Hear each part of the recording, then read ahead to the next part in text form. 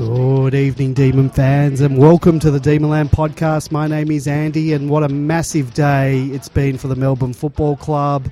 A once-in-a-generation player leaves the club whilst we welcome a few new faces. We'll talk about all that and a little bit more later tonight, because shortly we'll bring you our interview with outgoing Melbourne Football Club CEO Peter Jackson. But first, I'll introduce you to my co-host, Great Viney, and see how he's coping with the news of Jesse Hogan leaving. Good evening, Great Viney. How are you? I'm a little bit heartbroken, to be truthful, Andy. Head says the Hogan deal is okay. I like what we've brought in, and I think it makes the team stronger. But, can't help but feel a little sad to see the back of Jesse after 6 years at the club. A lot of goals and a lot of promise about what was to come. So, big day, as you said. Yeah, it's going to be hard seeing Jesse in a Fremantle jumper, I must say. But you know what? There's not much we can do about that, and we're going to talk about that trade and all the other trades a bit later on. Demonland's tech guru, Nasha, will be joining us a little bit later in the show to help us wrap up the trade week. If you would like to join our program later tonight, and I really would love it if people would call in and give their thoughts on all the trades. We'll be going through them one by one. You can call us on 0390163666 or Skype us at Demonland31. I'll give you those numbers a bit later on when we're ready to take calls after the Peter interview. If you're listening to the show live, you can join us in our chat room where you can ask questions or post comments, and you can do that by heading over to demonland.com/podcast. If you're listening to this later on via SoundCloud on demonland.com or via iTunes or an Android podcasting app, be sure to subscribe to the show, and you can receive updates when a new show drops. You can follow us on Facebook, facebook.com/Demonland31, Twitter @Demonland, Instagram @Demonland31, or just search for Demonland Podcast on YouTube and listen to all the other interviews that we have conducted. Or join us on demonland.com at the forum, and you can chat with other D's fans and argue about trades till the cows come home. But I think what we'll do now, we'll go straight to our pre-recorded interview that we did with Peter the other day. So here goes. Peter, welcome to the Demonland podcast. Thanks for your time. Congratulations on the retirement. You said at the BNF that a good CEO knows the right time to hand over the reins. Why are you pulling up stumps now, and how tempting was it to stay on a little bit longer given that we're so close to going all the way? Oh, look, I'm sure it was the right time, no doubt about that. I mean, people don't believe how old I am, which I'm privileged to say, but I'm 66 next February, and I think you've got to be younger for this game, and I think it's important to know when the right time is, when to hand over. Football's not a job as such; it's a way of life, and it's sort of 7 days. It defines everything of who you are. So you got to know you can do it all that time. So I think that's the first step. The second step is waiting for a premiership. I mean, these things aren't easy. This game's a really tough game, and you've seen. We really hope that the team will go on next year, but whether they go on and then perform on the day, all sorts of things can happen. You can't hang around making decisions about leadership based on hoping to hold up a premiership cup. I mean, you get just as much enjoyment and satisfaction sitting in the grandstand watching them win it as actually standing there holding it. So, I'm pretty clear about that. Fair enough. Peter, you came to the club at its lowest ebb at a time when the likes of Jeff Kennett were calling for us to be relocated to Tassie. What would have happened if this latest rebuild had failed, and was there an existential threat to the club at the time? Look, I think it was fair to say the club was at a very low ebb. I wasn't there for very long before I worked out that I didn't think it was, a real threat. I thought it just needed some straightening up into some certain positions. I mean, one of the most important thing I noticed when I got there, and I've said this publicly on a few occasions, you walk into an organisation, you want your people to be your very best, and if you looked around the organisation, we didn't have key people in key roles that had success around an AFL environment and knew what a success was. So we had to bring people in. And the thing about bringing in a guy like Paul Roos, he was never going to make the difference on the field in the time frame that he was going to be there. But what he did was he offered a lot of stability and time and hope. Supporters like yourselves, if Paul Roos is there and you believe he's doing his best, his reputation is such that he's going to do all the right things. And if the thing takes longer to work with someone like Paul there, then you start to understand that this is a bit of a rebuild that's got to happen. It's not something that can be fixed overnight.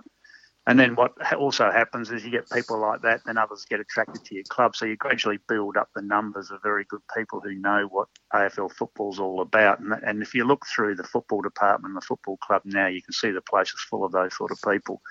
And I think that's the most important thing. And I think behind all of that as well, you could see that there was a commercial opportunity. You just weren't getting the best out of the numbers. People had deserted the club, which is fair enough under the circumstances of poor performance. So we got the footy team back playing, and we made some decent commercial decisions. I never thought the club was in threat, but I could understand how supporters looking from the outside might have thought that. Peter, we made steady year-on-year progress up the ladder since you took over, but there were plenty of hiccups along the way. Did you ever have real doubts that it might not come together, or think to yourself, what have I got myself into here? Some of those never. No, I can honestly say never. And I think, look, I talked to someone on media last week, and I think people need to understand what's involved in getting a club. And I know Melbourne supporters are frustrated because, there was rebuild, and then there was a rebuild, and then there was a rebuild. So I get that part of it, but I can only talk about the rebuild that I was involved with. I can't talk about others.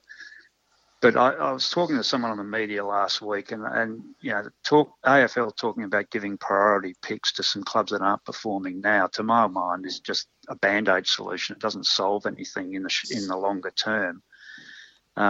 These things take a minimum of 5 years to turn around, because you've got to, as I just said, you've got to get the right people into the club, and then they've got to build the right list, and then you've got to develop.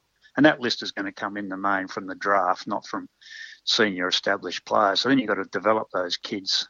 First of all, you've got to get the right ones, then you've got to develop them. And so I think it's absolutely extraordinary what the club's achieved in a 5-year period in terms of putting the list together and then developing them, which I did say at the best and fairest. And but people have to understand clubs take that long. There's no short-term solutions. There's no silver bullets or whatever other cliche you want to use.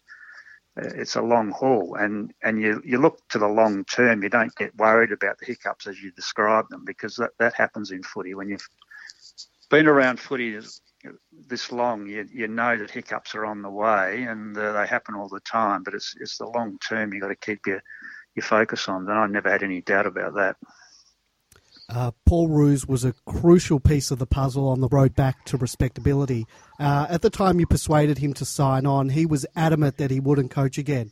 Who else was on the shortlist, and how important was Roos's imprimatur in terms of giving the team and the club the breathing space to get it right, because a less senior coach wouldn't have been given the same latitude by the media? No, that's exactly right. I think what Paul did was bought some time. I mean, he came in when we'd won 2 games, and in his first year we'd won 4. If you think about, for example, having put Simon Goodwin in then, and we won 4 games, everybody would be, well, what's going on here? Because people didn't quite understand how the depth of the challenge it was facing with a player rebuild. So, if Paul, with his reputation, imprimatur, sort of gets that, people go, well, yeah, we've got a bit of a problem here. We're going to have to wait and be patient. So he was really critical for that. And as I said before, he gave other people the faith to come in to the club, like Simon Goodwin himself, and other assistant coaches that he brought in and are still there now. Benny Matthews, for example, and then Brendan McCartney came in later. So those people think, well, the club's on the right way, heading the right way. I can come into this club with confidence, whereas they may not have done that, 2012, 2013. So Paul was critical in that regard, absolutely. Was there a plan B if we couldn't secure Roosie? Oh, well, we had started a process and we're interviewing others, but we were always looking at a more senior coach for those same reasons. But some senior coaches want to coach forever. That's what they're passionate about. So to talk to other senior coaches about coming in with a plan that involved handing it over was not always well received by seeing other guys looking at the role. But it never really came to the fact that we looked at Plan B, by the way, because we had started a process. We ran a couple of interviews, but then Roosie decided he would get involved. So the process really never took place. Petey did a remarkable job of completely changing the entire culture of the club. You spoke before about bringing in Roosie and bringing in the right people. What were some of the other things that you immediately identified that needed changing when you arrived at Melbourne? Well, yeah, I think I've sort of touched on it already. The most important thing was to build the right people there, and if I look for people to come into any organisation, it's basically intelligence and character. If you've got those to start with, intelligence to do the job and the character, the resilience and the ethics, the standards to do the job and operate the way you want people to operate, then you're off to a great start. So that was one of the most important things. If you get those mix of people, there you get we talk about weight of numbers. So the reason I went for Paul Roos in the first place is that he had started this process up in Sydney, and I think Sydney have had an outstanding performance over the last 20 years in terms of their culture and how that's turned into football performance. So the fact that Roosie started that process up there, well, he was going to help start this process up down here as well. So then if you build weight of numbers around him, around me, and what we believe in and how you should do work, then the culture changes through those people, their own standards and behaviours, the way they operate. So you get a weight of numbers, as we like to say, of people who want to operate a certain way, and then that gradually weeds out the wrong people and brings in more of the right people. And so you accumulate a group of really good, talented people, and it really just takes off from there, to be quite fair. That sounds very simple, what I just said, but that took 3 years to get to that position. And you got some of the best people in your list management team now who have. I think that's one of the outstanding things that needs to be commented on and needs to be understood by Melbourne supporters, because between, say 2007 and 2013, you had plenty of opportunity to pick talented young players, and we didn't do it. And when you look at the people headed up by Josh Marnie, and then you put Todd Viney and Jason Taylor and Tim Lamb and Kelly O'Donnell in there, and all those sort of people who actually know what football's all about and pick kids based on character, competitiveness as well as talent, you end up with a list playing the game the way you guys want it to be played today. So, that it all sounds so simple and straightforward, and it actually is simple and straightforward, but it takes a lot of time to put those people together and then get those results.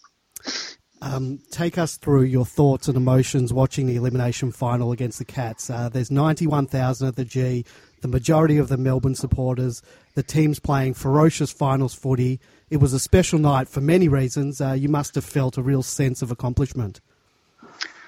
Yeah, look, I felt, we all felt really good for the fans, because you've done it so hard for so long. And, Melbourne Football Club, with the history and tradition that it has, and, people going back generations watching this team play, and so disappointed in the last number of years. It was as much about the fans as it was about anything we'd done. Because the football club is owned by the fans, and they're the ones that pay our salaries and turn up at the turnstiles and buy memberships and those sorts of things. And without them, we can't do what we do. So, to me, the greatest accomplishment of that night was seeing 90,000 people come into the MCG, 2/3 of whom were red and blue. And that also vindicates what I was banging on about to the board for so long,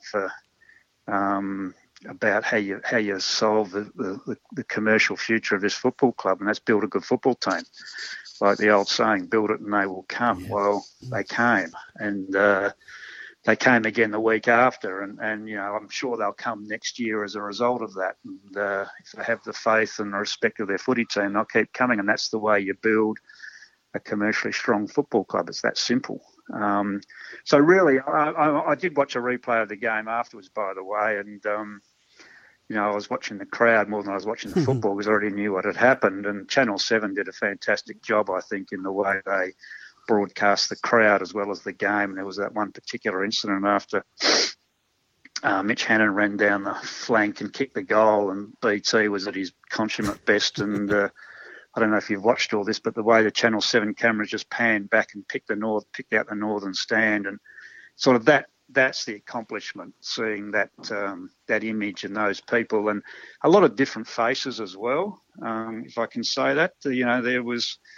We've been talking for 3 or 4 years about introducing new people to Melbourne, to the Melbourne Football Club, because it's quintessential Melbourne, it's quintessential Melbourne culture. Come down to the Melbourne Football Club, watch the club team play at the Melbourne Cricket Ground, and if you look at that crowd and that the Channel 7 cameras, you'll see a lot of diverse people in the audience, in the crowd, and I just think that's fantastic as well. So things are looking bright for the future in that regard, I hope.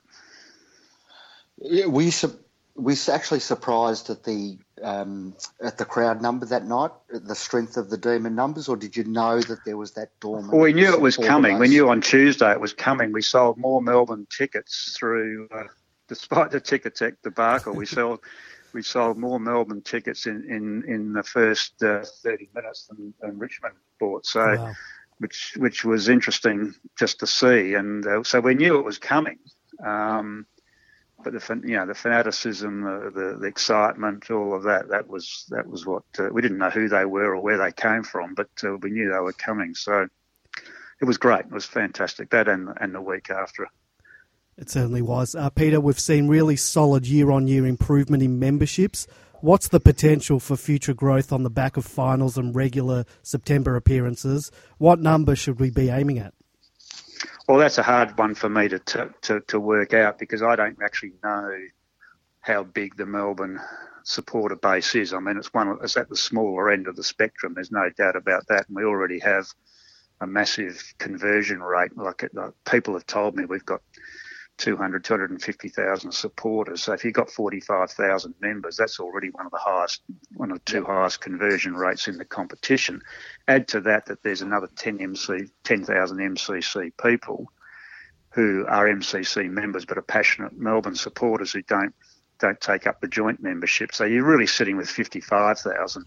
So it's really hard to know whether there's more people who are going to come out. I think, the excitement that was built in September, the run home, I think, attracted a hell of a lot of attention. I think there's a lot of people, coming into Melbourne who might want to pick up AFL football in Melbourne. I think they'd naturally pick up Melbourne at the moment because of what happened and the excitement around it. So, look, I don't know what the opportunity is.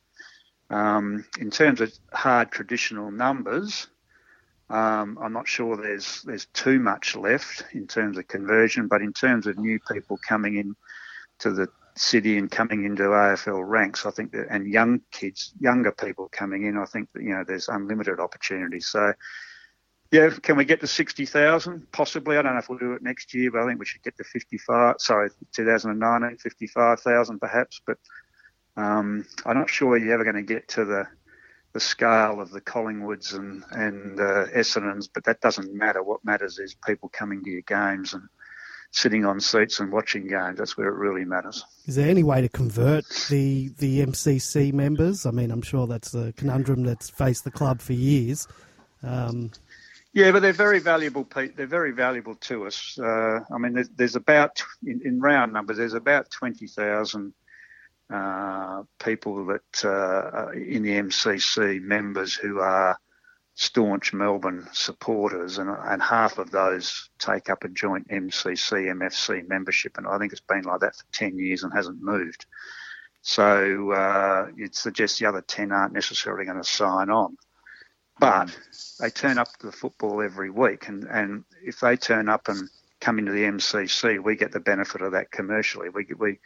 that gets paid into the gate. So they're still very, very important to us, those people that turn up, because it's just like anyone turning up and sitting in the Southern Stand. We still get paid for them turning up. So, look, it'd be nice if they converted to joint membership, but it's also really nice that they turn up and watch the game every week.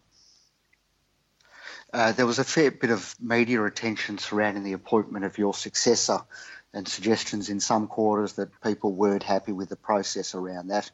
You would have known Gary Pert for a long time in footy. Is he the right man for the job?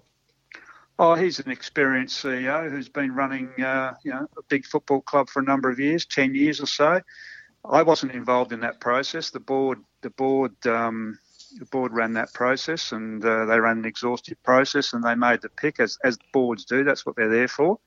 Yeah. And I'd be confident that they ran that process properly, and they've made a decision that they think's the right decision, which is fine. So it's not up to me to judge, make any opinion or commentary about that sort of thing. I don't think that would be fair or reasonable. So the board made that process. It's their responsibility and their obligation to do that, and they've made the call that they think's right.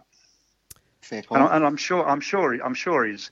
If you look at his experience and his history with Collingwood, he's done a very good job over most of that time. So I'm sure the football club will be good, in good hands. What can you tell us about the proposed new training and admin base in Yarra Park, and what are the chances of having it approved by the relevant authorities? Well, it's an opportunity that was brought to us by others. It's the building itself sits over the top of the railway tracks as a concept, so there's no building as such within Yarra Park at all. All the building is outside of Yarra Park. It looks like a fantastic opportunity for the club. It looks like an opportunity that could set up the club for the next 50 years, depending on the commercial terms which the club could secure that site. And that's really, really important, because to be a successful footy team on the field, you need a very strong commercial foundation to keep the club sound. And you guys who've been following this club for a number of years would know that we've had those problems, because we've been wandering around looking for sort of different types of facilities, never had a constant home, and never had a strong commercial base for a facility. So it could potentially set up the football club for the next 50 years, which means your children and grandchildren could continue to watch the footy club, and I think that's really, really important. And the only thing that's in Yarra Park itself is an oval. So, I mean, when people sit down and think about that, there's already a couple of ovals in Yarra Park now. One's called the MCG and the other one's called Punt Road. But, to actually level out a bit of the area up there, which is not the best area now as it is, and upgrade it and to just have it used for sort of 6 to 10 hours to have footballers train on it, and the rest of the time it's still open to the public, is not a huge impediment. There's plenty of precedents both in Melbourne and around the world for this sort of thing. Faulkner Park's got playing fields in it that get used from time to time, and some of the great cities of the world have sporting facilities within their parklands within the middle of their cities. So it's and that whole area is surrounded by massive amounts of parkland. So really, I don't think we're asking too much in terms of the oval, and we'd probably even upgrade. People would see that the Yarra Park itself was upgraded, and there'd be community benefits attached to all of that and improvements done to all of that. But all the building is off Yarra Park. It's over the railway tracks. So I don't think I think if anything, we could realistically argue with our hand on our heart that we'd actually improve a part of Yarra Park rather than actually detract from it at all. Peter, we're very grateful for your time. We've got two more for you. Aside from continuing to win games, what does the club need to keep doing to maintain the momentum that we're generating on and off the field?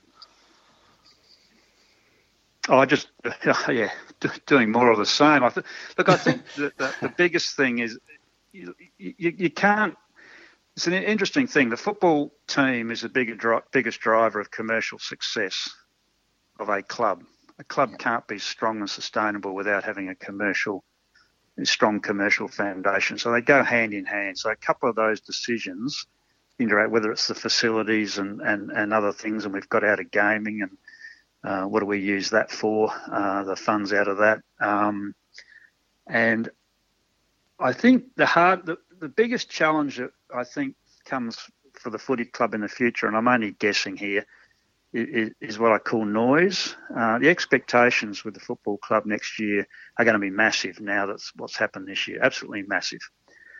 And we've been saying ever since I started, you can't have linear success in football. By linear, I mean straight line improvement year after year. We have.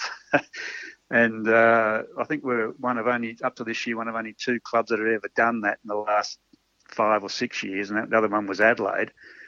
And they crashed and burned this year. So, they probably have some challenges for other reasons, but just sometimes football, you just have those sort of years, and players have those sort of years where it doesn't all go well and you come off a bit and people get a bit frustrated because their expectations were so high and their hopes and dreams were so high, and then they get all frustrated and annoyed. And that's the one thing that causes some problems for some developing clubs, and Geelong saw it in 2006, and other clubs have seen it. Like if the Giants were in Melbourne right now, they'd probably be under siege, but they're not. So they're out in Western Sydney, so no one really cares. And I just think, I just hope supporters realise that this is a really hard competition.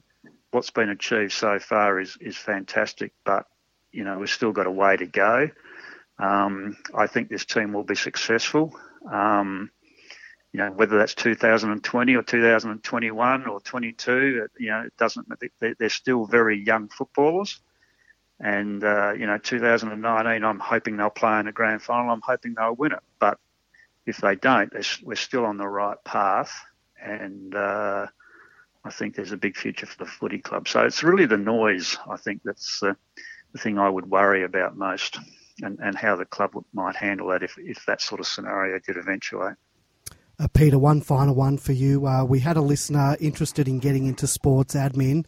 What's your advice for someone looking to follow that path? Gee, that's an obscure question. I get a lot of people asking me that, but I look at them across the other side of the table and see how old they are for starters. And so if they're young and they think they want to do it, I tell them to go out and learn somewhere else in some other industry and come into football a bit later. But other than that, you've got to be in the right time at the right place. You got to know people. You got to get around, and that dreaded word called network.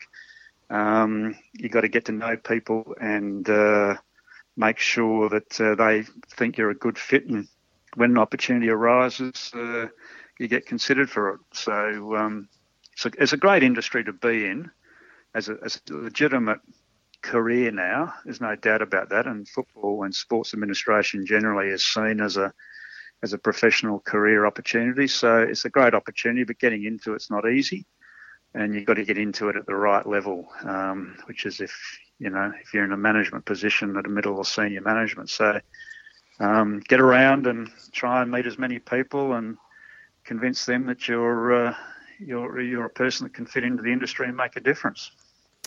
Peter, I'd like to thank you on behalf of all Demon supporters for turning this club around. You raised the club up from the ashes on and off the field. We're profitable off the field and more competitive on the field. Thank you for giving us your time to talk to us tonight, and congratulations and good luck with your retirement. Yeah, thank you very much, and hopefully I'll see a lot of people in the grandstand 2019. Absolutely. We'll be there for sure. Thank you very much. Thank you. See you guys. All right, thanks Peter.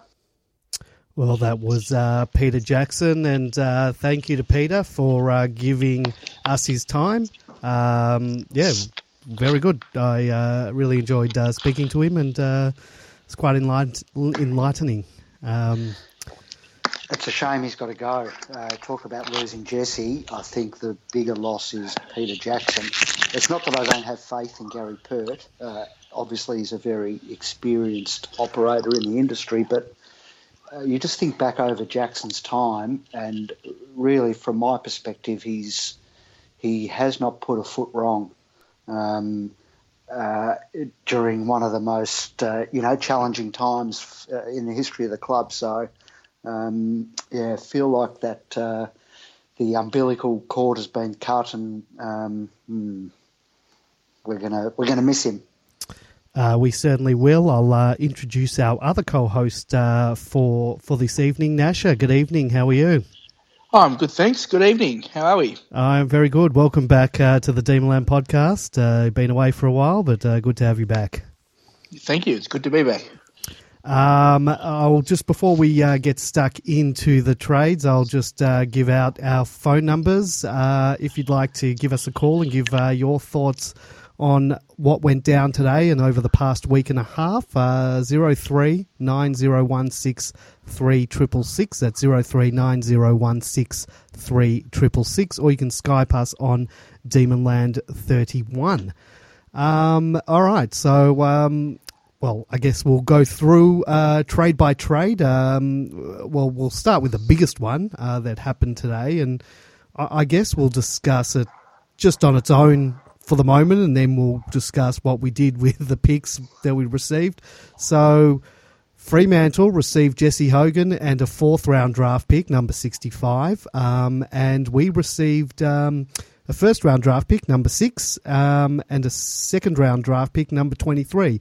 And just keep in mind that prior to that, our first pick was, I believe, number 36. So we did get 2 picks before our original first pick. Well, Grapevine, I'll start with you. Do we win or lose? What happened with that in your mind with that pick? Did we go unders for that? Look, I don't get caught up in that kind of talk, and I know lots of people do and don't on Demonland. Josh Marnie seems to have the nickname Over. First he rolls over, then he bends over, and finally he pays overs. Okay. I don't agree with that. I like the strategy. The club has looks obviously at it in its totality. Losing Jesse is a big loss any way you look at it. But these things can't be judged in isolation. And the club's looking at it at the whole picture of what's coming and going. So, Nash, I'll throw it over to you. Just that trade in on its own. Your thoughts on it? I think I agree with Grapevine for the reason that it was intended. I think the club did this deal because of the opportunity to use those picks.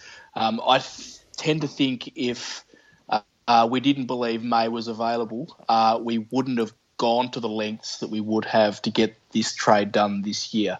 I think, part of the decision to trade Jesse in the first place was because there was that further opportunity to on-trade the pick. So to that end, I agree that you just can't look at it in isolation, because I don't think it was done in isolation. So, look, I'm pretty happy with the outcome. We've got to be happy with, well, we don't have to be happy, but I'm happy to see Stephen May come onto the list. I think he'll add a significant amount to our side. Yep. We definitely needed to trade ourselves up in the draft, having spent all our top-end currency last year on Jake Lever. And I fully agree with the sentiment that it's sad to see Jesse go. By the same token, I think it'll be nice to not have this distraction every single year that the talk of his contract seems to bring to the club as well. So we'll talk about Jesse Hogan leaving. There's lots of stuff going on around, flying out there about this.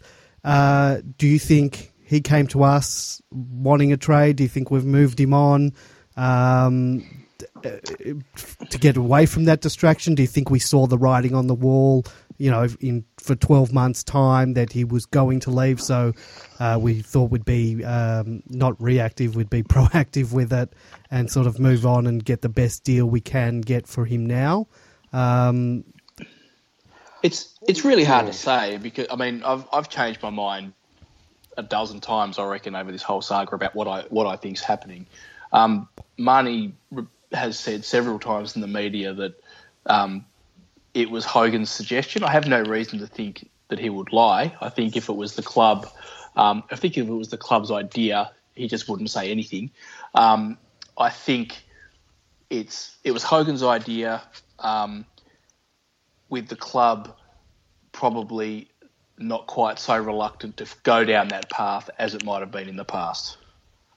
Yeah, I agree totally with that, and also agree with the sentiment that I've changed my mind more than a dozen times about what's caused this and what's really going on. But I think another factor to that would be that once Jesse did express even the slightest interest in possibly going back home, that I think the club might have then thought to itself, well, you're not as desperate you're not as desperate to succeed here as perhaps we need you to be, and thus you become perhaps a bit more expendable than you might otherwise have been, and than your talent otherwise suggests. We talked about this last time we were on, Andy, that I'm just suspicious that I just can't fathom how he could have sat through the elimination and semi-final wins and then walk away from the club and the success that's sort of imminent. So, I wonder whether the football department thought the same thing. Yeah, look, it's hard for me to sort of judge him on that go-home factor because I'm in a totally different situation from him. I'm not living away from home. I'm with my family. So it's hard for me to see that. But I can't fathom. I mean, that pull must be really big for him because I can't fathom how he wouldn't want to stay with this team that's on the cusp of something great. We should be pushing for top four next year and then having a tilt. Why he wouldn't want to be a part of that and why he'd want to go to a team that I still see even after this trade period, I can't see them finishing anywhere other than bottom four, bottom six at best, even with Jesse Hogan in the team. So I don't know. I don't know why, and that rings alarm bells to me. Just that, or maybe the pull is he just wants to go home, and if that's the case, I can't begrudge him that. And let's try and get the best thing we can. Do you think the thing we've got to remember though? Sorry, and what's happened, but the thing that one moment, have to guys. Nasha, you go ahead, and then Grapevine can reply. Yeah, sorry. I was just thinking, I agree with what you're saying with regards to it's being a bit of the timing's a bit of a surprise. He did re-sign with us twice at least though when things weren't so good. Yep. So I don't know how to reconcile those two. You wouldn't have thought that the pull from home is any greater now than it would have been before. So that just makes it even more confusing, the timing really. And I think it comes back to the point that in the past, our attitude, the club's attitude would have been more, please don't go, we need you, you're our great white hope, all that stuff. I wouldn't say that to him, but that's kind of the thought process. Whereas now it's like, it comes back to the point where I think the reason it happened now is because the club was more willing to let him go. Yes. And particularly with Tom McDonald's, his emergence as a key forward. He played the same amount of games thereabouts as Jesse, performed better. Sam Wiedemann's emerging. He had a great sort of first couple of finals and looks to be something that's going to be really good, but still, he's still young and still developing. So I think from the club perspective, they saw that and were sort of happy to sort of oblige him. Grapevine.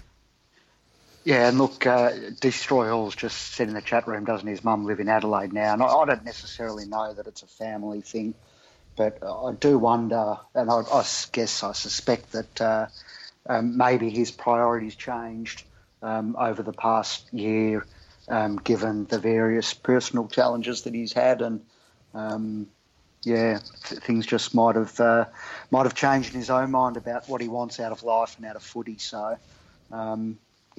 we don't know, and it's hard to reconcile from the outside when you don't know what's going on in his head. So, just wish him luck going forward.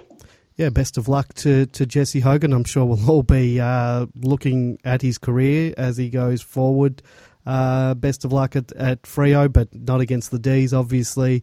So, watch his space. It's surreal, isn't it? Because he was one of the first pieces of the jigsaw to be put in place in terms of the rebuild. And we thought it was going to be a long-term relationship, but it's not. Yeah, someone in the chat room, D. Fard, has just mentioned Jesse's praise and gratitude of the MFC and its supporters this evening was fantastic, and I actually have that post that he posted to Instagram. This is from Jesse.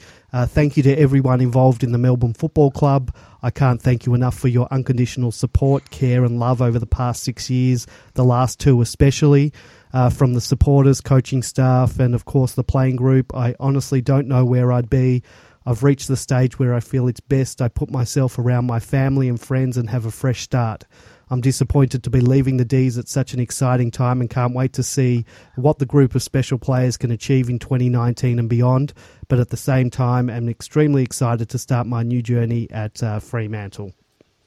So that's what Jesse had to say. Look, that obviously that answers it. That pull from home is outweighs that wanting to be a part of what's about to happen at the D's. Yep. Yeah. Nice touch. I thought. Yeah, I did too. Very classy. Good luck, Jesse. We'll move on to the trade that sort of came basically on the heels of that one, and it was everything. It was all hinging. What we got for that was hinging on what happened next, and so we received both Stephen May and Cade Kolodjasny. I hope I'm getting that right. I still don't know. And Gold Coast received that pick 6 that we got. Now, before trade week, we assumed that the Cade Kolodjasny trade would go fairly early and would probably be a swap between some either late second round or third round picks. That wasn't the case. We got a 2-for-1 deal. I think, look, we were always going to on trade that pick for Stephen May, so to get Cade in there for free, effectively, was a nice touch, and we also assumed there'd be a swap of some later picks in there, but there wasn't. Nasha, thoughts on that one? You sort of touched on Stephen May, but you can maybe include Cade in that if you want. Yeah, I think he's a player who's talented. He's undoubtedly talented. Had a horrible run with injury. I think there's nothing to be lost there at all. Particularly when it appeared at the end that he came completely for free. I was expecting a low value pick to be used, and it wasn't even that. He just came as part of the package with May. So, yeah, sweet. I'm happy with that. And yeah, as you said, I've already touched on my thoughts on May. I think he's a huge addition to our side, and definitely is going to fill a crucial need that I think was evident, particularly in that West Coast game, but at various stages throughout the year. Well, our biggest deficiency, I think, throughout 2018 was in the back line. We were bleeding goals at many times during the year, and that possibly cost us a top 4 spot. So that fulfills an urgent, need that we needed to correct. And I think when you add, we've lost Jesse. Yeah, he kicked 50 goals, but if you look at it, that we've brought someone in that, all right, he's not going to stop 50 goals being scored, but he's definitely going to shore that up. And I'm quite confident in the 2 forwards we've got now, plus our smaller forwards, that we can cover Jesse. I believe at the end of the year, we're playing a lot better without Jesse in the team. It's not to say that I would move him on for that reason, but I'm quite confident that our forward line is fine. And let's not talk, well, what if so-and-so goes down with an injury, because that can happen to anyone in any team.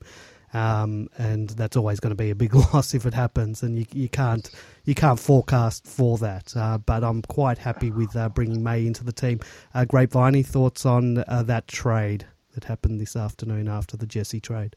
Yep, happy with all that. I suspect that Gold Coast and Melbourne had a separate deal ready. Yeah, it was ready to go, I believe. For KK, if the May thing didn't go ahead, and that would have happened.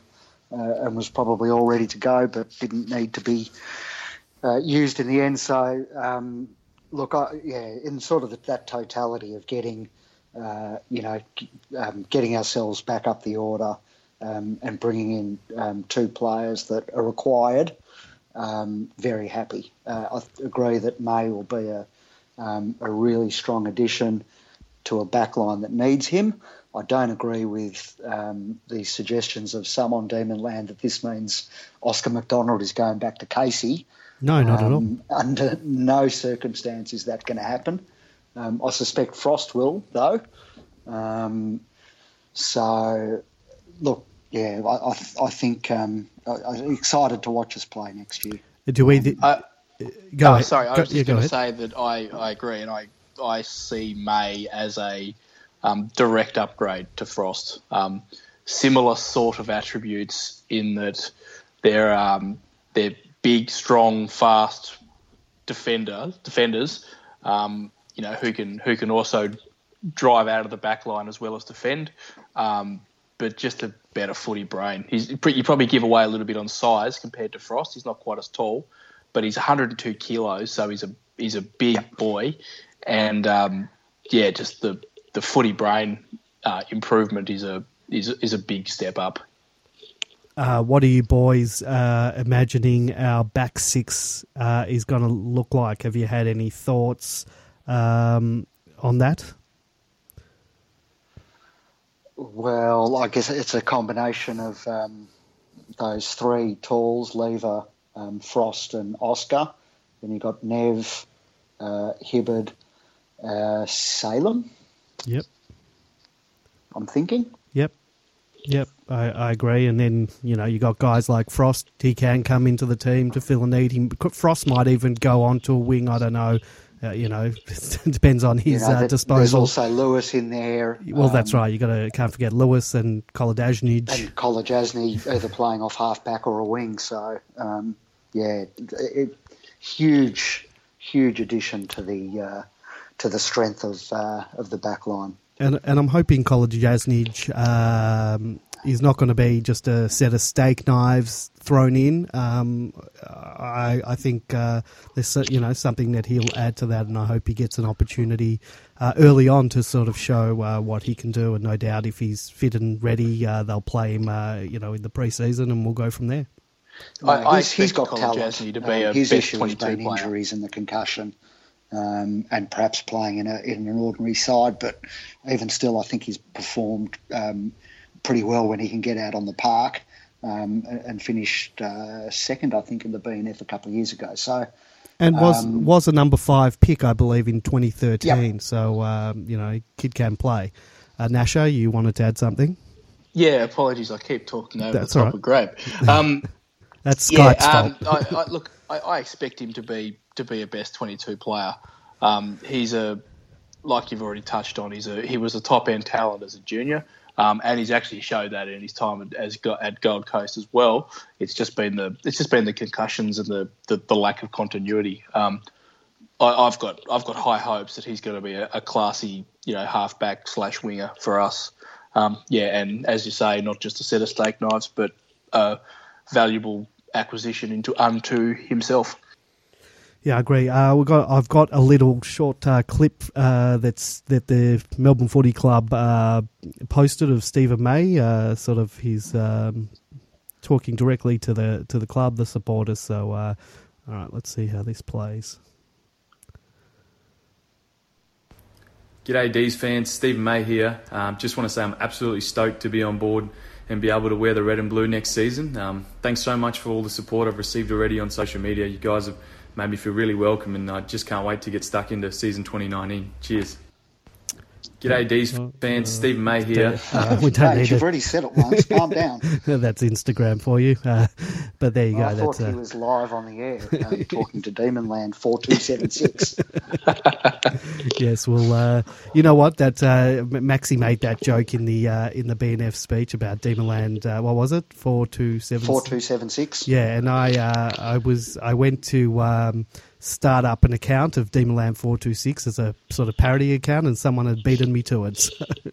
That was Rod Grinter Riot Squad. Yeah. Who changed his name on the night of the BNF. Yeah. But he's changed it back now, so it should be available. Okay.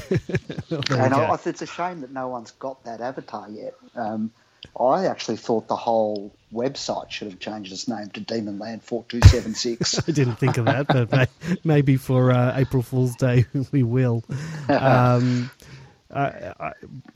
Maybe later on we can just quickly talk about the BNF. I just wanted to make mention later. I'll talk about bloody Skype. One sec. We do have a caller. One sec. Good evening. Welcome to the Demonland podcast. Good evening, it's Binman. Binman, good evening. How are you? Very good, thanks. Terrific interview. I think I've got a bit of an echo, though. I can hear myself repeating. That sounds better. That will probably resolve itself. It's probably a Skype thing. Hopefully it does resolve itself. Is it still happening? No, but I have a history of repeating myself, as can be seen on my posting on Demonland, so maybe it's an ironic Skype thing. All right. What did you want to talk about? Which trade in particular, or a group of them? Look, I guess the big one's Jesse Hogan. I think really I'm very much in agreement with all of your positions, sort of what Nash had said. I mean, I think one thing I would like to say is that I'd be really disappointed if there's sort of a turn on Jesse Hogan. One of the things that I didn't like was the sort of some of the, rumours, not, some of it was on Demonland, but just generally in the public that was sort of rolling around about maybe the club wanting him out and, some off-field issues and that sort of thing. And, maybe that's normal human behaviour to start sort of turning on people you think have turned on you. But, I think it's hard to change the fact that he's I think the best forward we've had since Schwartz before his first injury.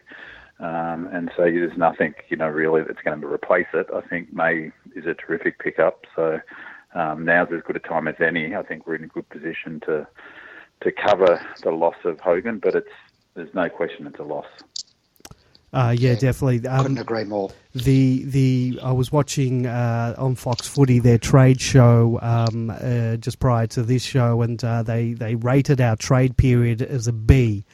But having said that, afterwards one of them, I think it was Brad Johnson, predicted us to finish first, and the other guy predicted us to finish third. So so there we get a B, and still think we'll finish in top three. So hopefully that happens. Well, B is pretty good, I think, and I mean there was another. I mean, it's sort of you see some of this through the lens of Demonland, I think, in terms of some of the critique, and I'm not sure, it's fairly sort of one-eyed fans on Demonland, I guess, but I mean, some of the critique of Moni, is it Moni? It was strange, I thought, because if anything, I think our reputation has been enhanced in the last couple of years, where I heard 10 minutes of the trade radio earlier on, and Wallace was saying how, straight shooters we are, we do deals, we don't leave things to the last minute, we get them done. And I think that his stocks have rised quite a bit, and it was interesting. I thought it was a fascinating interview with Peter Jackson, and there was some talk about him having a succession plan in mind for his role, and that Marnie might have been that person. So that his sort of response to the excellent question about Pert, which I thought was a courageous question, was really interesting, I think. Yeah, Grapeviney, do you want to answer that in terms of the Pert question? I think you mentioned that he played it with a straight bat. Yeah, which I think is a bit telling in itself because had it been a ringing endorsement, it would have been a ringing endorsement. So anything less than that raises suspicions, I guess. Look, I don't know how to judge Pert. He's been at Collingwood. They're a very successful club. I think his time included the changes to their facilities. So he's got experience in that aspect of it, and certainly growing membership. So they're two things that are important to us right now. But for me, their question marks just remain around how it got done, I guess. So, yeah, we'll have to wait and see. I was going to actually ask him at the time, did he want to be involved in it? But he sort of made it he said that it's a board's decision. Yeah, hard. Exactly.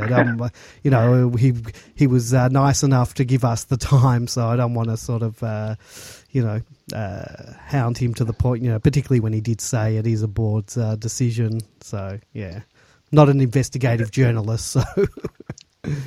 And I wonder whether I would suspect that he's, as a good leader, he spends all good leaders invest time in people who work under them, and Josh Mooney's style, I think, he's always been a straight shooter, but I wonder whether some of his approach is hard but fair in the last couple of years, and his sort of public stuff. So I think we did really well.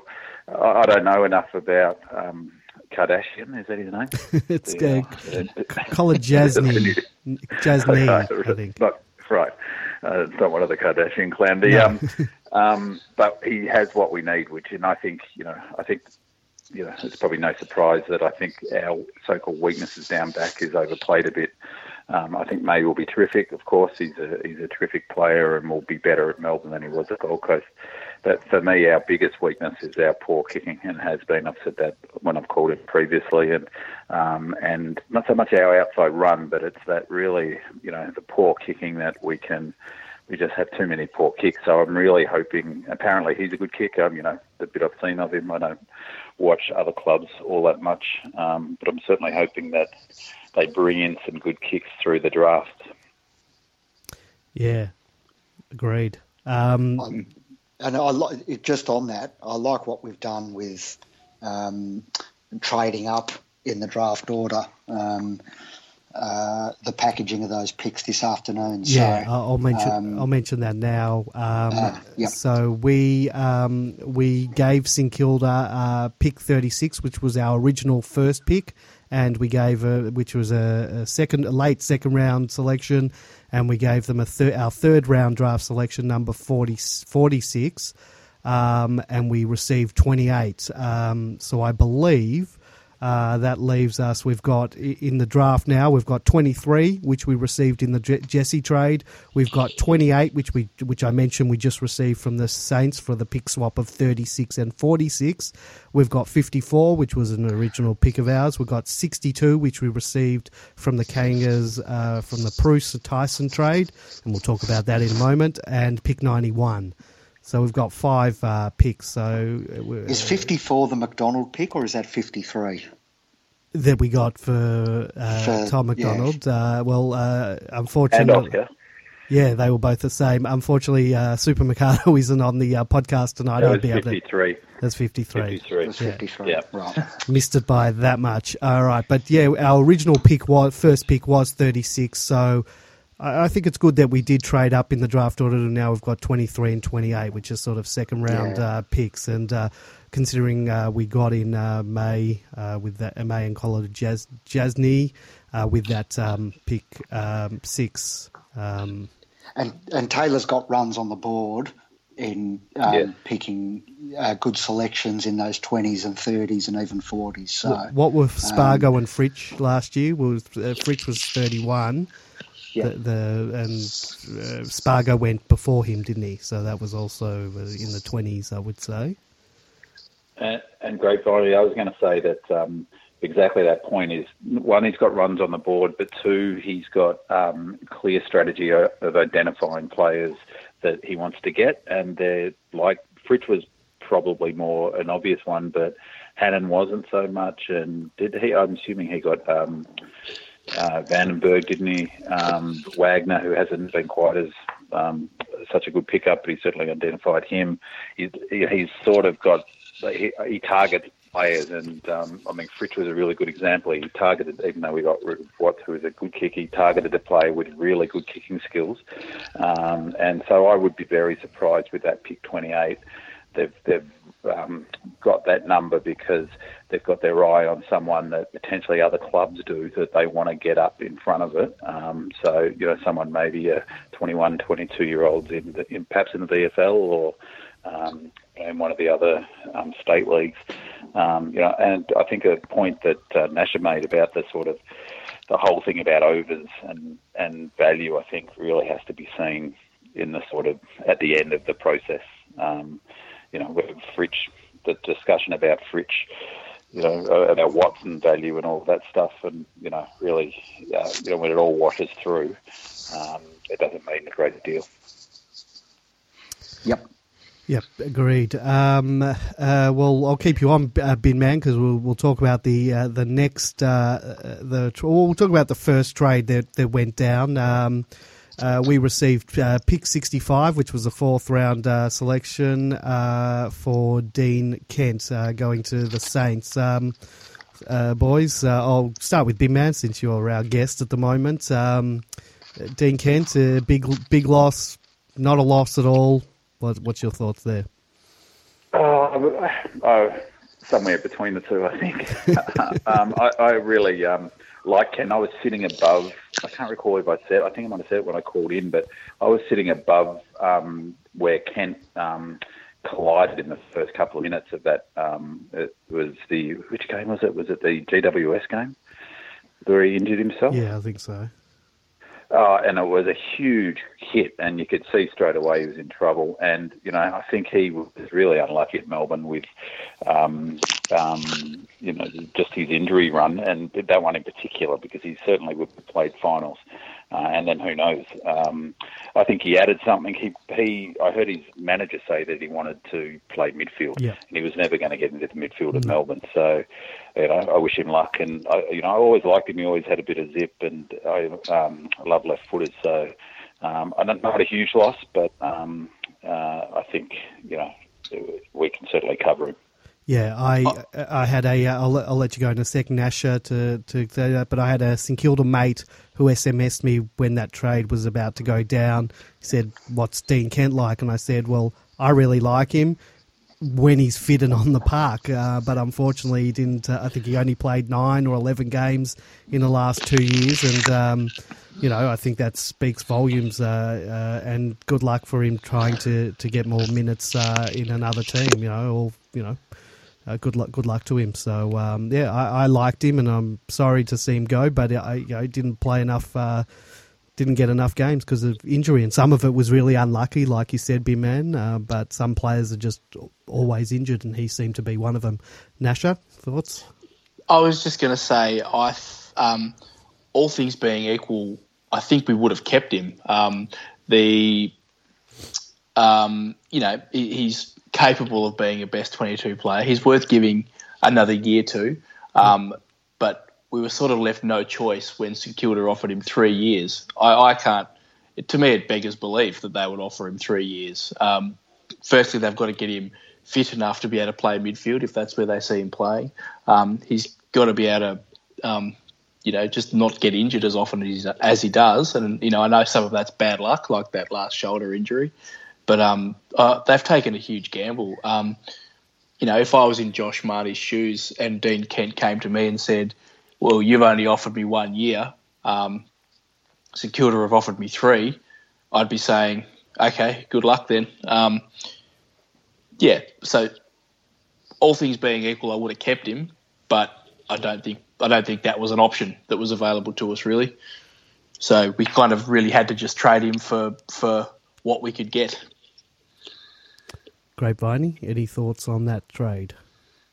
Ultimately, no great loss for mine. As you said, he's only played the 9 games the past 2 years and hasn't done a whole lot really in those games. I'll be forever grateful for the goal against West Coast that secured September. And for that, I wish him well in his future endeavours. But he needs to. I think he needs to completely change the way he approaches his football if he's going to be successful. I got question marks about him. Yeah, I'll watch his career sort of through one eye as I have a look at the Saints, but I'm not overly upset. I've just read down the bottom of this trade tracker from the AFL. It says, MB, no trades are official until paperwork has been accepted by the AFL and formally recognised after 2 p.m. on Thursday, October 20. Well, that must be for last year because Thursday is October the 18th. So it seems like it's not... Jesse could still be a demon. But, Pro D had a suggestion in the Farewell Jesse Hogan thread that we should start getting in his ear about a possible return in 3 years' time or 4 years when his contract runs out. We'll just go back to Jesse and the contract. Do we know what length of contract? 3. They gave him 3. Okay. Yep. All right. Yep. And I will. Kolodjasny, I believe, is 3 as well. Stephen May's 5. Are you guys? Does that concern you? Considering I think it takes him to 31 or 32. 31. 31. No. Yep. Because as someone pointed out, Brian Lake went to Hawthorn at 31 and then played in 3 premierships and won a Norm Smith. Yep. So, and then competed on Survivor. So look forward to see Stephen May on the beach in Fiji in 8 years' time. Right. We'll move on to the next trade. That is, we gave Dom Tyson to North Melbourne for... what was it? It was Braden Preuss and a 4th round selection, number 62. Thoughts on Tom? I'll go to Bimman. You can take the honours on Dom. Thoughts on losing Dom? I mean, I've always been a Dom Tyson fan. I think the writing was on the wall when he couldn't get back into the centre where, I mean, I think it was noted widely. He struggled out on the wing on that outside wing player. Yep. But I think it's important to remember that he was in our best 22 when we had all of our key centre midfielder players fit and firing come finals. They didn't hesitate to bring him back after he broke his arm for the finals. So he was clearly a best 22 player. And again, it's sort of not quite the same as Jesse Hogan, but, you know, hopefully people don't fall for the trap of rewriting history and downplaying him. I think he will be really good, actually, for the Roos. It's a good pickup for them because he will go into the centre, and then they've got, you know, Cunnington, Higgins and Tyson will be a pretty good trio of extractors. But he was never going to get past Brayshaw, Oliver and Viney. Yep, agreed. Nasha, you want to add anything to that? No, spot on. And he was a valuable player through the beginning of the rebuild. So I think we've got a lot to thank him for, to be honest. Happy to see him go to a club where he'll probably play a role that suits him. Unfortunate that he was squeezed out of our starting midfield, but then again, I suppose you could argue it's not that unfortunate because it means we've upgraded. So, exactly. I'm happy with that. And Preuss, I mean, it's not the question you asked, but that's all right. But you know, an obvious need. That's the most obvious need out of any that existed on our list. So this is a true win-win trade for me, in my opinion. If we can get Preuss to play forward at all, which is also probably made easier by Jesse going, at the end of the day, both clubs get a player who will play AFL football, fill a need. They would have probably both been playing against each other at Casey if the trade hadn't have been done. So, win-win trade for me. So we'll talk about Preuss now. Let's Grapevine, you got anything you want to add about Dom Tyson, the Dom Tyson side of the trade? I agree with agree with Nasha that he was really important in those early years, and I know some people on Demon Land lament the fact that we missed out on Kelly, but I think Salem and Tyson was really important that we got those two players in, and Tyson played some really good footy in 2014, and I look, everybody's bypassed him now and caught up to him and sort of pushed on, but I still think I sort of look at the way he played this year and even last year, and I can't reconcile his form of a few years ago with the player that we see now. I don't recall him being a slow decision maker back then, and I don't recall him sort of regularly turning the ball over. So I just wonder whether, what the reason is that he's off the boil. Maybe it's a confidence thing. Once he did get pushed out of his main role, that perhaps he felt a bit lost in the team, and that affected the way he played. Now we'll talk about the Braden Preuss side of the trade. It sort of baffled me initially as to why, and the media have said this a lot, why Braden Preuss would have wanted to come to us, considering that at the moment there's no way he's going to push Max out of the number one ruck spot. But seeing, everything he's said since he's come over, he wants to learn under the best. So I really like that aspect of it. Do you guys think that he is going to fit into our best 22? Do you think we'll play two ruckmen, and having now with Jesse gone, having Preuss, one of them resting in the forward line? Bidman, I'll start with you. I actually think it's a really interesting one, Preuss coming in. I agree it's a win-win, and just on those three trades, they were all done quickly, and again, that's, to me, like a good club does those trades. They didn't hold Kent up. There was no, let's see if we can squeeze another, second rounder or something. Mm. And they did the Preuss deal early. And I think I agree it's a win-win. I reckon it's really interesting, actually. I do wonder whether they might have had in their mind that the Hogan trade was going to happen. And I wouldn't be surprised at all if they're thinking of having him up as a forward. And my suspicion is that he will play more senior games than what people might think, because I've been saying for 3-4 years now, but Max Gawn is probably the most valuable player ever that I've followed Melbourne, in terms of, if you took him out of the team, our chances of winning a flag, or any game that he's playing. And he was exhausted. I don't know if you guys remember the Hawks game, but he got smashed in that game, and he was definitely tired against West Coast. Mm-hmm. He was flagging in the first quarter. So a long season. So I see Preuss playing a role, and I actually see him then maybe bringing him in every, not so much to give Gawn a chop out, but against certain teams, like when you've got, say, against Collingwood, where they've got the two bigs or the three bigs, that he might play maybe half the season strategically, and then sort of come up forward and play sort of a deep forward and swap chop out player. Because the other thing I think is interesting is that Vardy and what's the other, Lysette, they were terrific against Melbourne, I thought, and they were a big factor in the grand final as well, having those two big ruckmen. So I wonder whether that's influenced the thinking as well. Yeah, I agree. The Fox Footy boys before this show didn't have him in the best 22, were saying that he'd play most of the year at Casey, and I couldn't disagree more. I think I agree with you, Big Man. I think he'll play more than bit roles strategically throughout the year, and I think we'll see him definitely in the pre-season. I think they're going to trial playing both of them.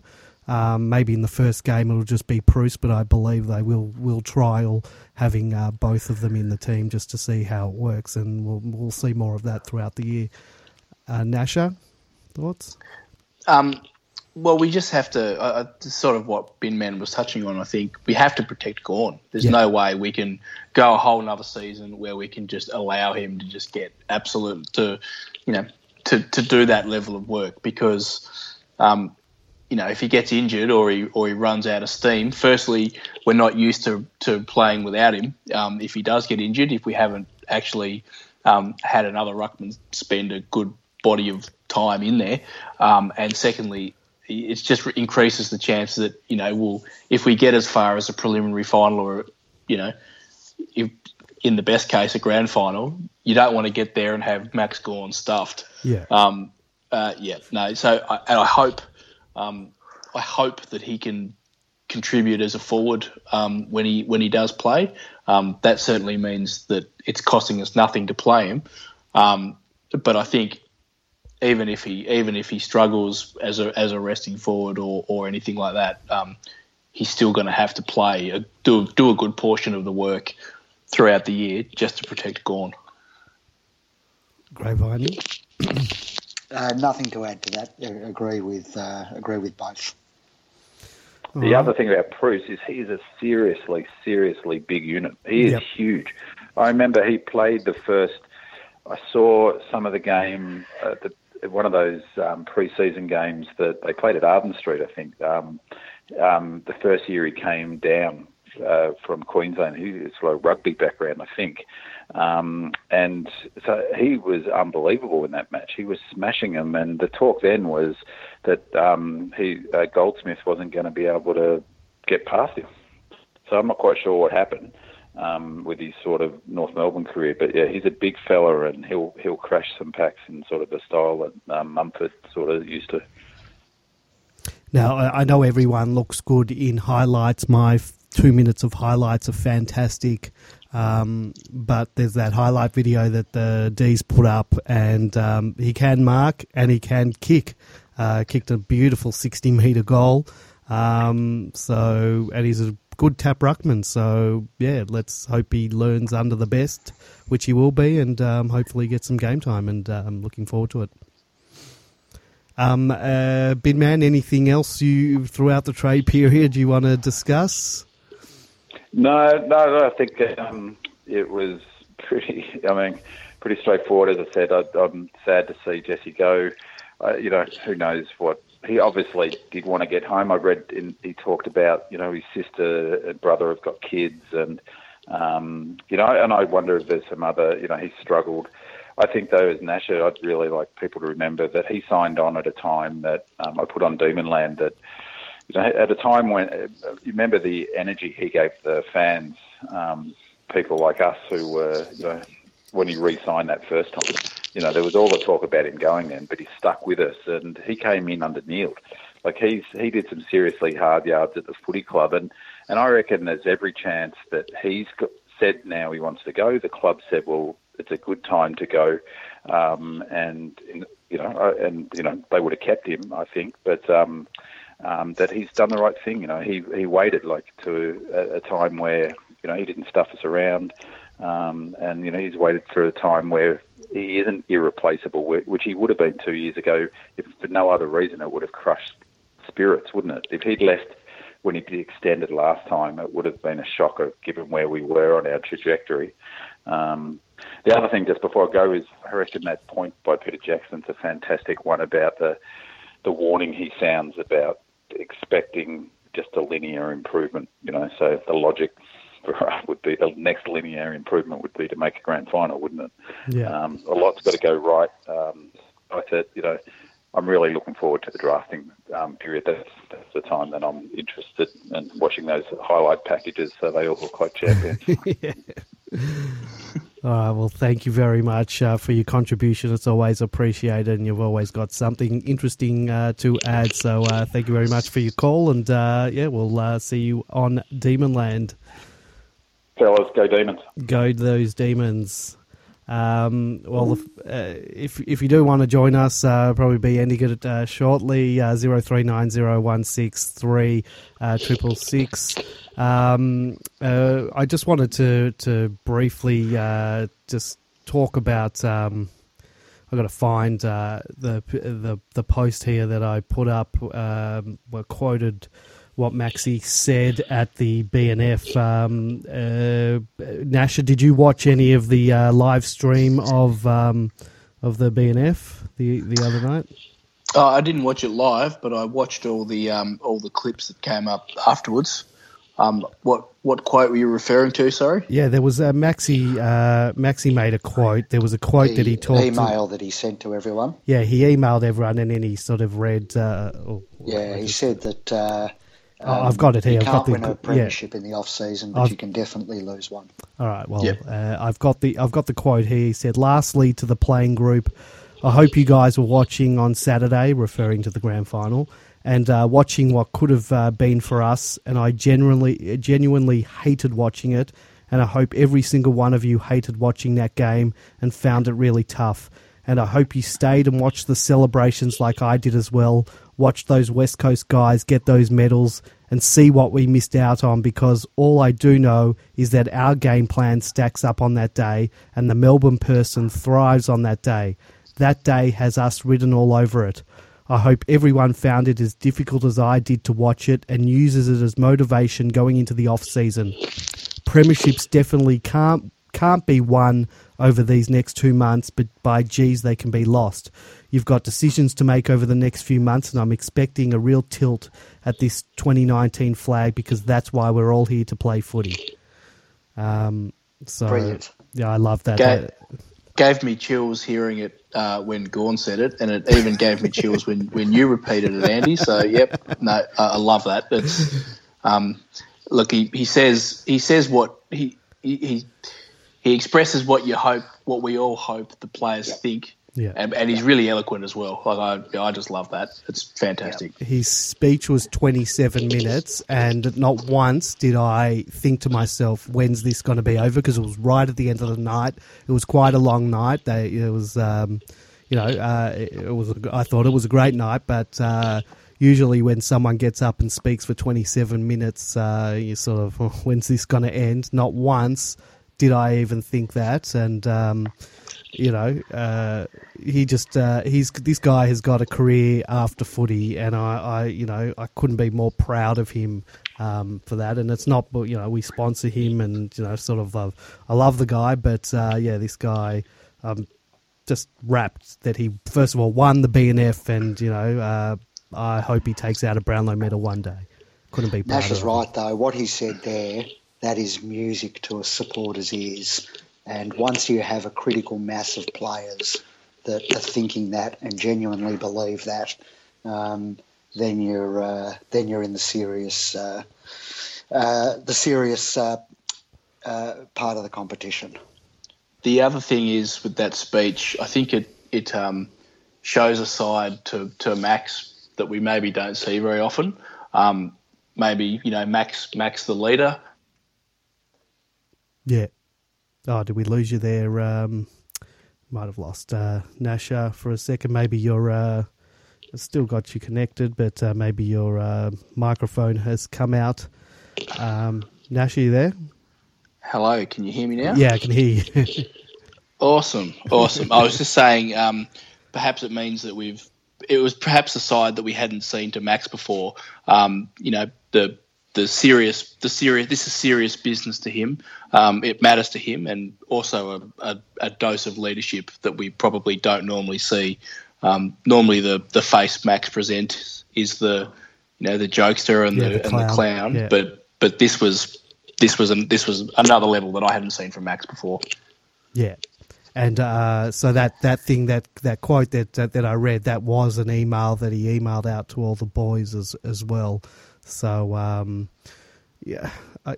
he's a real leader. He's in the leadership group, and you can see why he is. And I'm really hoping that maybe he takes someone like Stephen May coming into the club under his wing when they sort of reconvene after their break, and get him fit like Max got fit. Would love that. Boys, anything else before we wrap it up here? I have one quick question. Yeah, go for it. What's your favourite biscuit? Well, in case anyone it doesn't get that reference, we had a Jesse Hogan trade to Freo thread. I think it made it to 400 pages. How many posts are on a page? About 20 or 30. on a page. I think it's 20. Yeah. Yeah. So and then throughout the time there was that running gag about biscuits. I don't know how it started, but it got to a point where I put an end to it. I don't often put my foot down, but I sort of did because it was making me very hungry, and I'm trying not to eat biscuits. But well, the thread is now 425 pages long. That includes the deleted biscuit posts. I don't think it was all deleted biscuit posts. There are 10,438 replies in it, and it's been viewed 427,000 times. So that is astonishing. And look, I did write to the Guinness Book of Records, to their online forums division, and I did try to enter it in the longest trade thread category, but the biscuit posts disqualified. Were deemed to be spam, and we've been disqualified. So all you topic bumpers out there that sat in the Jesse Hogan thread for the past 2 weeks, you've ruined it all. Does it compare to the how does it compare to the Jack Watts trade thread or nothing nowhere near it, or the total of all Jack Watts threads throughout his tenure at the Demons? That's a different story. But I did look up if you remember the last time Jesse's contract was up in the air, we had the Jesse Hogan Panic Room, yep, which is now locked, of course. Yep. That only ran to 137 pages, so this one blew it out of the water. Well, I must say that the period, the trade week period, and even because you've got the 1.5 weeks of trade week, but you've got that sort of week before the trade week where there's a lot of talk and speculation, and I think they have that trade radio going almost 24/7 in that week prior to the trade week. I must say that traffic for Demonland is bigger during that time than even during the year. It's like game day every single day during this period. So it is a popular time, and I'm sure the posts on Twitter and all social media is probably bigger than. So there's something about this trade weeks that is popular. So you can see why they're doing live telecasts for the last 2 hours of it, and you can understand it because there's obviously a big interest about trade week. Speculation. I don't know anything about the kids coming through, and because our picks are sort of in those high 20s, I guess we can't. I'm sure our draft team will pull rabbits out of the hat, but hopefully, I'm sure they've got their eyes on who they want to pick. One of the names that's expected to go about around that time is a Dersma. And I believe it's a nephew of the great Jamie Dersma. Yep. Best known for taking the scalp of Sticks Kernahan at the end of the 80s there when Sticks was probably the best centre forward in the league. And from Hawthorn, what's his name? Brereton, didn't he? Did he also... Was that him, Dersma? Remember we played... No, Peter Rode used to do the job on Brereton. So when we played... Maybe Dersma had him before, possibly. Remember we played them 2 weeks in a row and defeated them in Peter Rode. That was Peter Rode, okay. Yep. Yeah. Tony Campbell on Dunstall. And yes, that's right. Brereton. Yeah. Very good.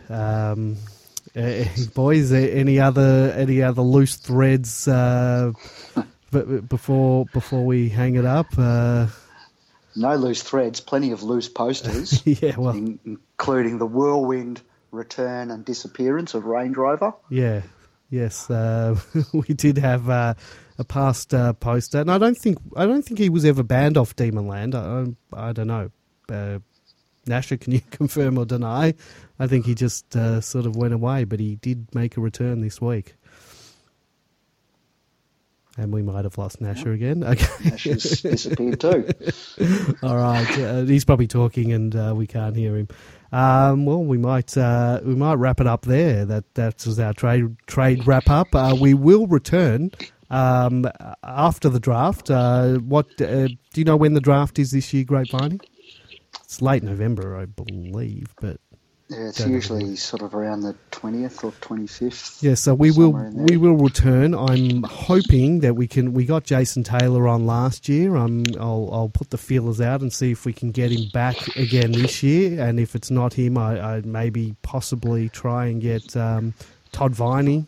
Josh Marnie would be great if we could. I'll see what I can do on that. But yeah, even if we can get Jason Taylor again, that'd be great, because he really gave up. Last year was a great insight into sort of the thinking of why we took who we took, and I sort of like that type of talk, and I think a lot of us. It's over the 2 days this year. It's Thursday the 22nd of November and Friday the 23rd. So we're not going to feature actually on that first day, because I believe the first day is the first round, the top 18 or 19 picks, and we're not in till a bit later on in the piece. So not much will be happening for us on that first day. But we'll certainly be involved on day 2. And then we'll wrap it up sometime. What days did you say it was? Was it Tuesday, Wednesday? No, it's a Thursday and Friday. Friday, all right. So we're on the Friday. We'll wrap it back up the next week at some point. So yeah, you can look forward to that. But thank you for listening to this show. You can follow us Facebook, facebook.com/Demonland31, Twitter @Demonland, Instagram @Demonland31. Search for us on YouTube, search Demonland Podcast, you'll find us, and you can listen to the interview that we did today with Peter Jackson, or any of the other interviews we've done, say with Paul Roos or Alan Jakovic, and a couple of other stars past and present of the Ds. Go to demonland.com and join us. People are discussing, just because footy season's over, everyone will still be there talking up the Ds well until through the draft and pre-season. When does our pre-season commence this year? It'll be a bit later this year. We've always got people going down to training and having a look and giving us a bit of an insight of what's happening in the pre-season. So, join us then. All right, guys, we're going to end it there. Bring out the music of Come On Demons. So, guys, go D's. Good night. Thank you. Thanks, Nasha. Thanks, Great Viney. Thank you.